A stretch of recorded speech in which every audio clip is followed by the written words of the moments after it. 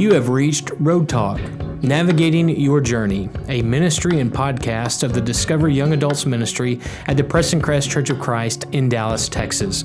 We meet at 9:45 on Sunday mornings, and we have small groups all throughout the week. We are located at Preston Road and Highway 635 in North Dallas. My name is Jacob Hawk. I'm the Young Adults Minister and the host of this podcast. It doesn't matter if you are single, dating, if you want to be dating, if you're married, if you want to be married, or if you're divorced, or if you're trying to figure out at what stage of life you are passing through.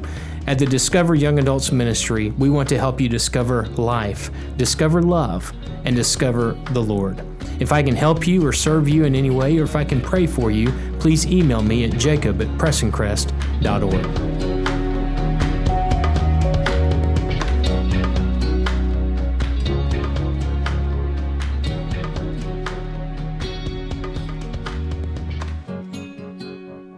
Well, I want to welcome you back today to Road Talk, Navigating Your Journey. We are in a series right now going through the pastoral epistles, and we are going to begin 1 Timothy chapter 2 today.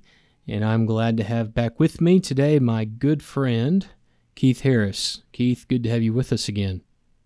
It's good to be with you. Looking forward to our conversation today. Absolutely. Well, we're going to begin, like I said, 1 Timothy chapter 2.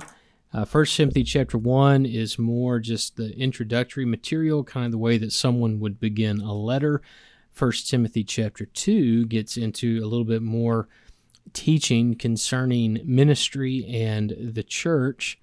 And in my Bible, Keith, the subtitle above chapter 2 says Instructions on Worship. And so it appears as if Paul has in mind what needs to take place when the corporate church gathers together in their weekly assemblies. And we're going to cover just the first 7 verses today, and I'll go ahead and get started by reading those for us, and then Keith and I will walk our way through it with some questions. 1 Timothy chapter 2, beginning verse 1. I urge then, first of all, that request, prayers, intercession, and thanksgiving be made for everyone, for kings and all those in authority, that we may live peaceful and quiet lives in all godliness and holiness. This is good and pleases God our Savior, who wants all men to be saved and to come to a knowledge of the truth. For there is one God and one mediator between God and men, the man Jesus Christ, who gave himself as a ransom for all men, the testimony given in its proper time. And for this purpose I was appointed a herald and an apostle. I am telling the truth. I am not lying, and a teacher of the true faith to the Gentiles. All right, Keith, well, Paul begins this chapter by telling this young preacher that he wants the corporate gathered church to be a praying people. And he says specifically, I want prayers to be made for those who are in authority, for kings, and really for everyone. First question today, Keith, why does Paul want Christians to pray for those who are in political authority? Well, it seems like to me that the primary focus of Paul's wanting Timothy to make sure that he shares with the Christians the importance of praying for kings and those in authority is just simply for the fact that you're wanting God to direct their path or their steps. And the goal of the prayer for those individuals, number one, is that God would bless them or be with them, and that I think for us, we often pray that God would help our leaders of our country to make wise decisions about the direction of our country and what it stands for. But I think also that we pray for them to look to God for their guidance. And so it may very well be that even though our citizenship is in heaven, it helps to have God on our side with respect to governmental authorities. And I think especially in the time in which Paul is writing to Timothy, where there was a lot of persecution going on, simply inserting God in the mix of that interaction that they would have had between themselves and the officials or the governing body. I think for them, maybe it brings peace to the Christian, knowing that they are calling upon the Almighty God to intervene on behalf of this individual who is leading their nation, as it were. So it seems to me that may be one of the primary reasons, is just simply to acknowledge our need for God in all areas of life. Which would obviously include, but not be limited to, the political scene, Main Street of any country, but for our context today, Main Street of America. Keith, you know as well as I do, and many people listening to this, there's been a difference of opinion over the years among Christians about how involved Christians should be in government, in running in the political system, even serving in the military, going back to the days of David Lipscomb, who believed, that Christians should basically be pacifists, not serve in the military. And David Lipscomb also believed, to my understanding, Christians should not vote, and therefore Christians should not hold public office. What do you think about that, Keith? We're getting a little bit out of order in our questions, but I'll just jump down to that fourth question I have for us today, and we'll come back to questions 2 and 3 in a minute, but it seems like a natural segue. Do you think Christians should be involved in the political process? I think we have a responsibility to live in a way that's appropriate for our citizenship here on this earth, realizing that this is not our home, not our eternal home. And so I do think there is a responsibility that we all have as citizens of this country to let our voice be heard. Now, some have taken that to an extreme, and we see that all around us at various times, where political activism seems to be the mode of operating for some Christians.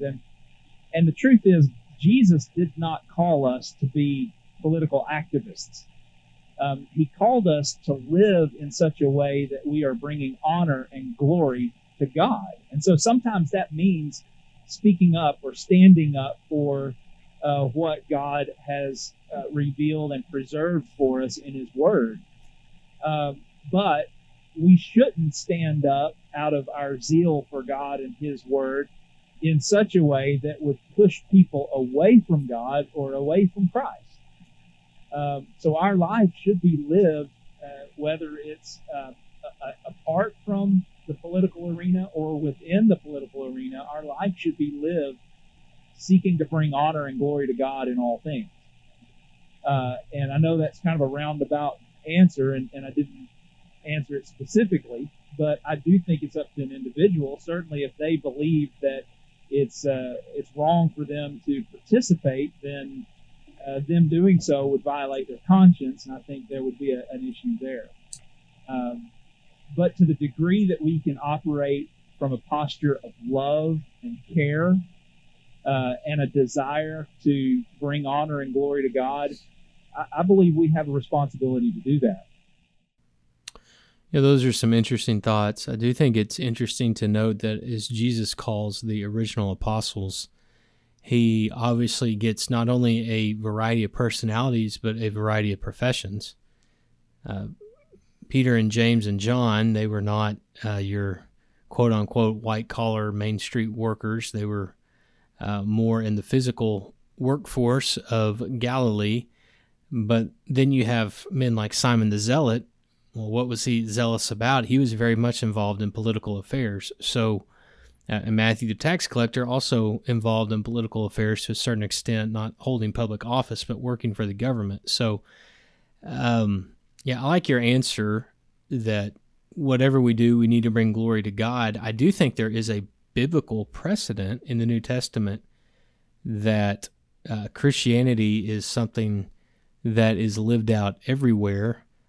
Think of Ephesians 5, where Paul tells us to make the most of every opportunity. And I would think in some instances that would mean Christians holding public office, that if there is a way to have a Christian influence or point people to the Lord in a more public way, then that avenue needs to at least be investigated, if not pursued affirmatively. So I can't side with the David Lipscomb mindset of we should not be involved at all. I do think you make a good point. We have to be people of balance and remember that ultimately our citizenship is not here in America, but in heaven. But I do think that wherever God's people are, regardless of what country they call home, they need to do their part to make it as much of a godly nation as possible. Would you add anything to that or challenge that in any way? Yeah, no, I would agree with what you have said. I do again think that we do have a responsibility to proclaim, God and the gospel, and in whatever way we can do that, I think we ought to do that.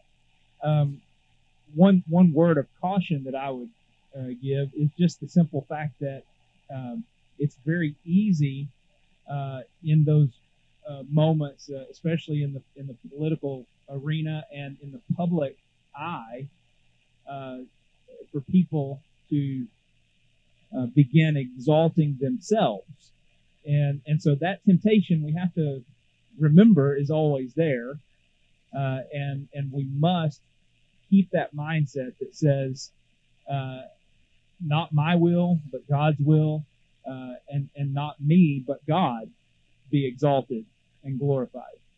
And so I would just say that we need to bear that in mind in every aspect of life. But in those public arenas, I've seen it too many times where an individual, becomes puffed up because of their newfound position. Mm-hmm.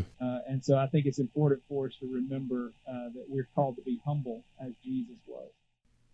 Yeah, that's well said. And I think, as you indicated, that's true not just for politics, but in the world of finance. It's real easy for Christians to puff themselves up if they've developed a great portfolio and have amassed some worldly wealth, thinking too highly of themselves and their ability to do that. Same way with education, that they've become this educational elite status, smarter than anyone else that they spend their time around, more educated, more wise. So yes, regardless of what sector of life we are in or what we call our profession, we have to check our ego and make sure that God is the one being glorified, not us. But regardless of if we side with Lipscomb of let's completely withdraw, or I guess mainly what I'm advocating for, and I think I hear it in your voice as well too, but certainly what I would advocate for, we need more Christians in government and political office. One thing we know for sure is that we're supposed to be praying for those who are in authority. So is there a difference then between prayers and intercession and thanksgiving when Paul uses those terms there in verse 1? Yeah, I've often found this particular portion of his writing to be very interesting because it seems as though he's saying the exact same thing, only using slightly different words. Mm-hmm. He starts out and talks about supplications, and then prayers, and then intercessions and thanksgiving. And it seems like those are all the same thing. But it's interesting when you begin to look at the background behind each of those words. When he says the word supplications, really that's a word that's shows that there's this clear sense of need. That if I'm offering up a supplication to God, I'm saying, God, I need you in this situation. Now, the word that is translated for us as prayers, that is really just the more general word for prayer. And so he begins with this word that indicates that we're speaking to God from the sense of need, and then he says prayers, which would just simply be a conversation with God, speaking to God, and then intercessions is the word. And this is kind of where it gets a little interesting for me, is that the word intercession is used primarily to reference petitioning a superior. And so when you think about petitioning a superior, especially with connection to supplications and prayers, we're petitioning God, who is, above all else. And so there's this progression it seems to go through in his words, which those first three, supplications, prayers, intercessions, deal with the same, reality or understanding that we're speaking to God, and there are requests being made of God.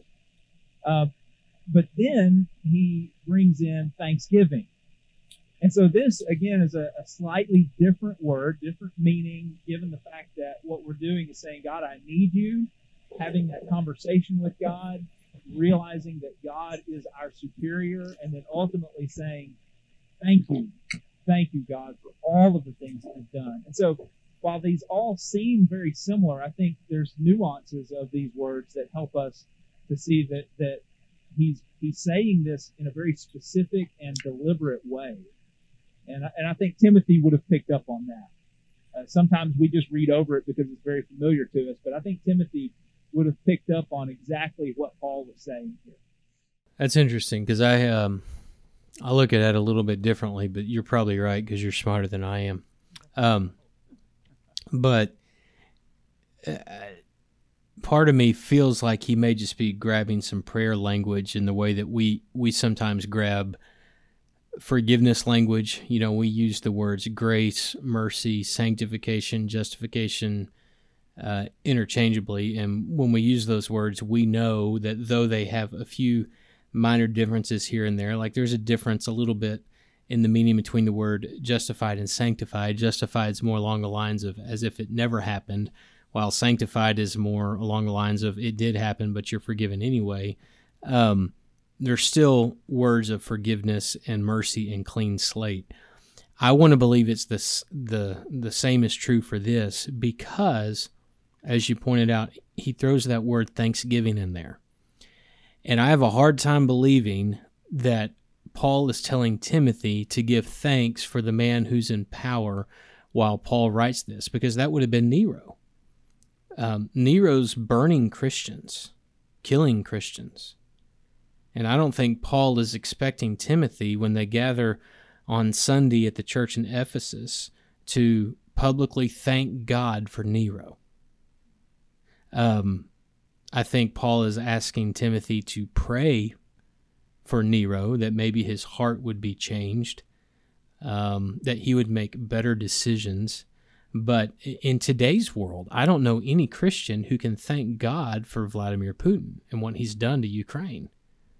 Or, our grandparents and great-grandparents' generations, Keith, what Christian would have thanked God for Adolf Hitler, for murdering millions of people in the 1940s? But we can pray for their hearts to be changed and pray that they would be open to God's will and God's working in their life. Thoughts on that?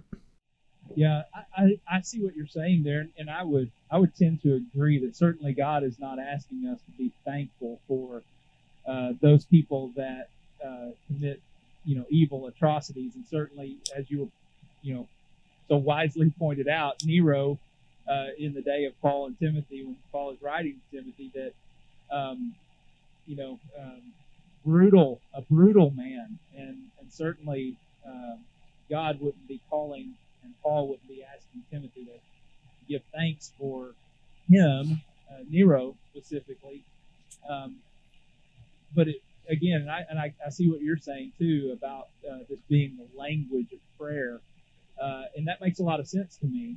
I do like just the subtleties between the words, our need for God, our conversation with God, our making requests of our superior God.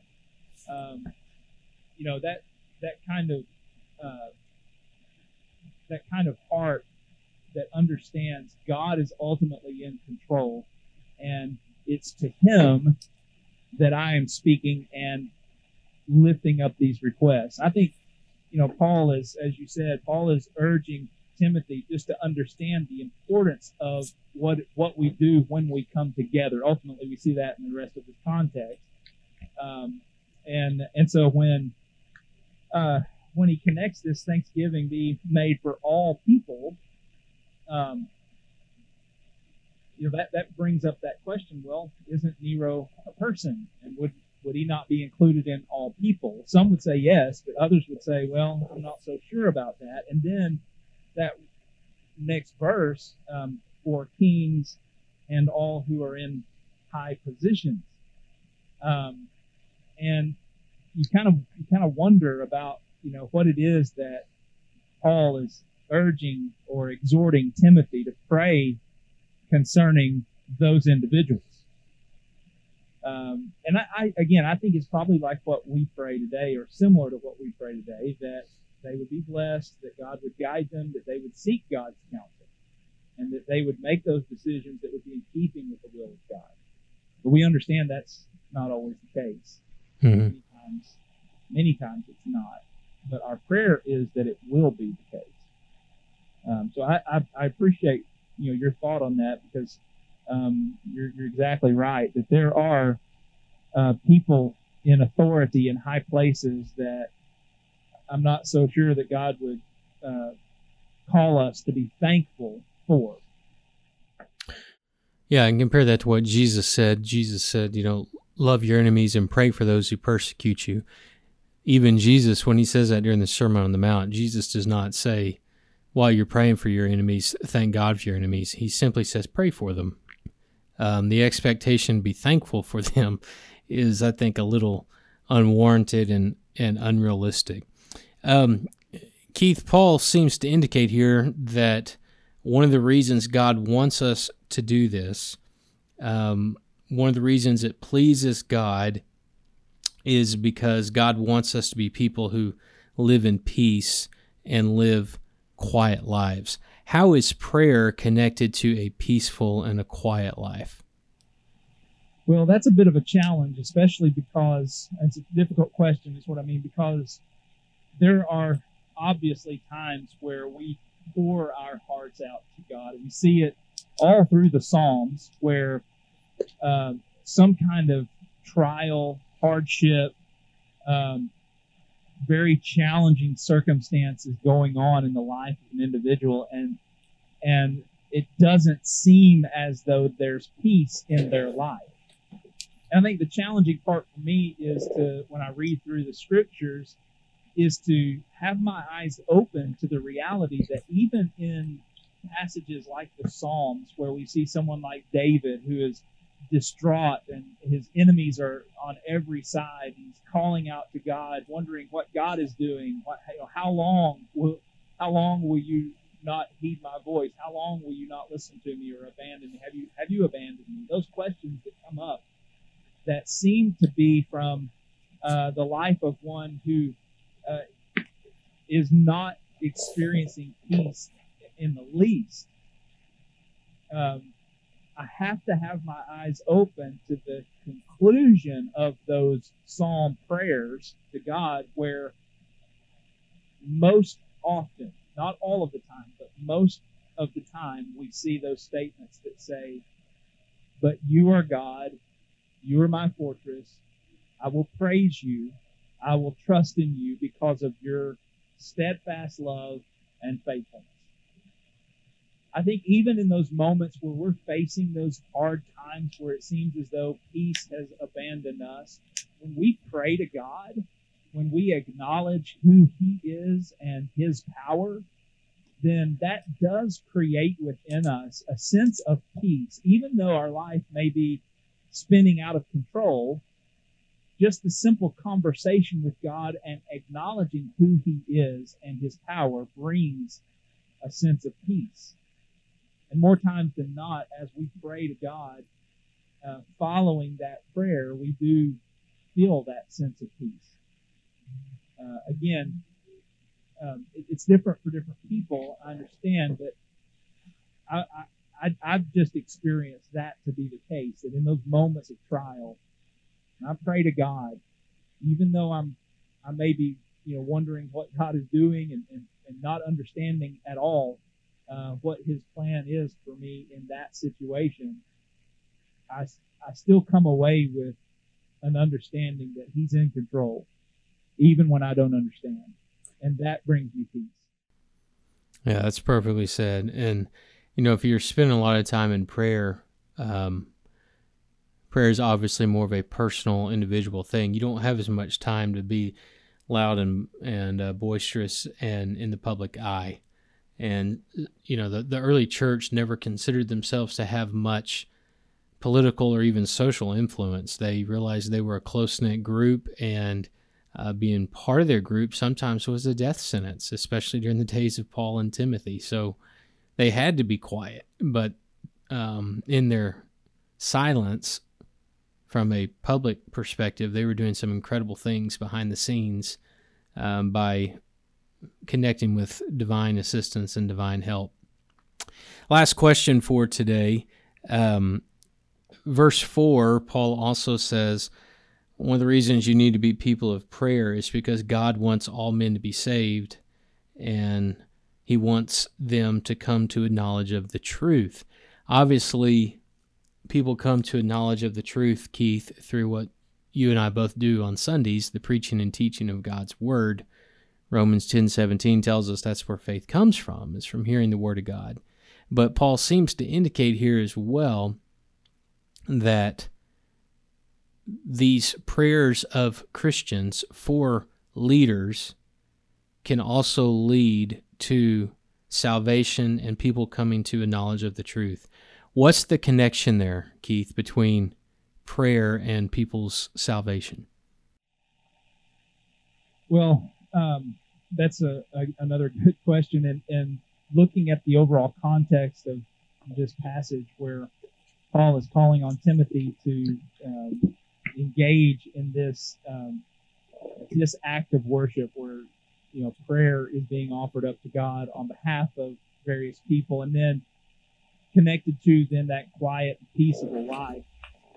There's the reality that if we are not living that peaceable, quiet life, then there's going to be a lot more challenges in our way, a lot more hurdles that we'll have to cross, and a lot more barriers that people will face coming to faith. So, for example, if I am opposed to some political view, and I go out and I bring dishonor to God through my political activism, whatever it may be.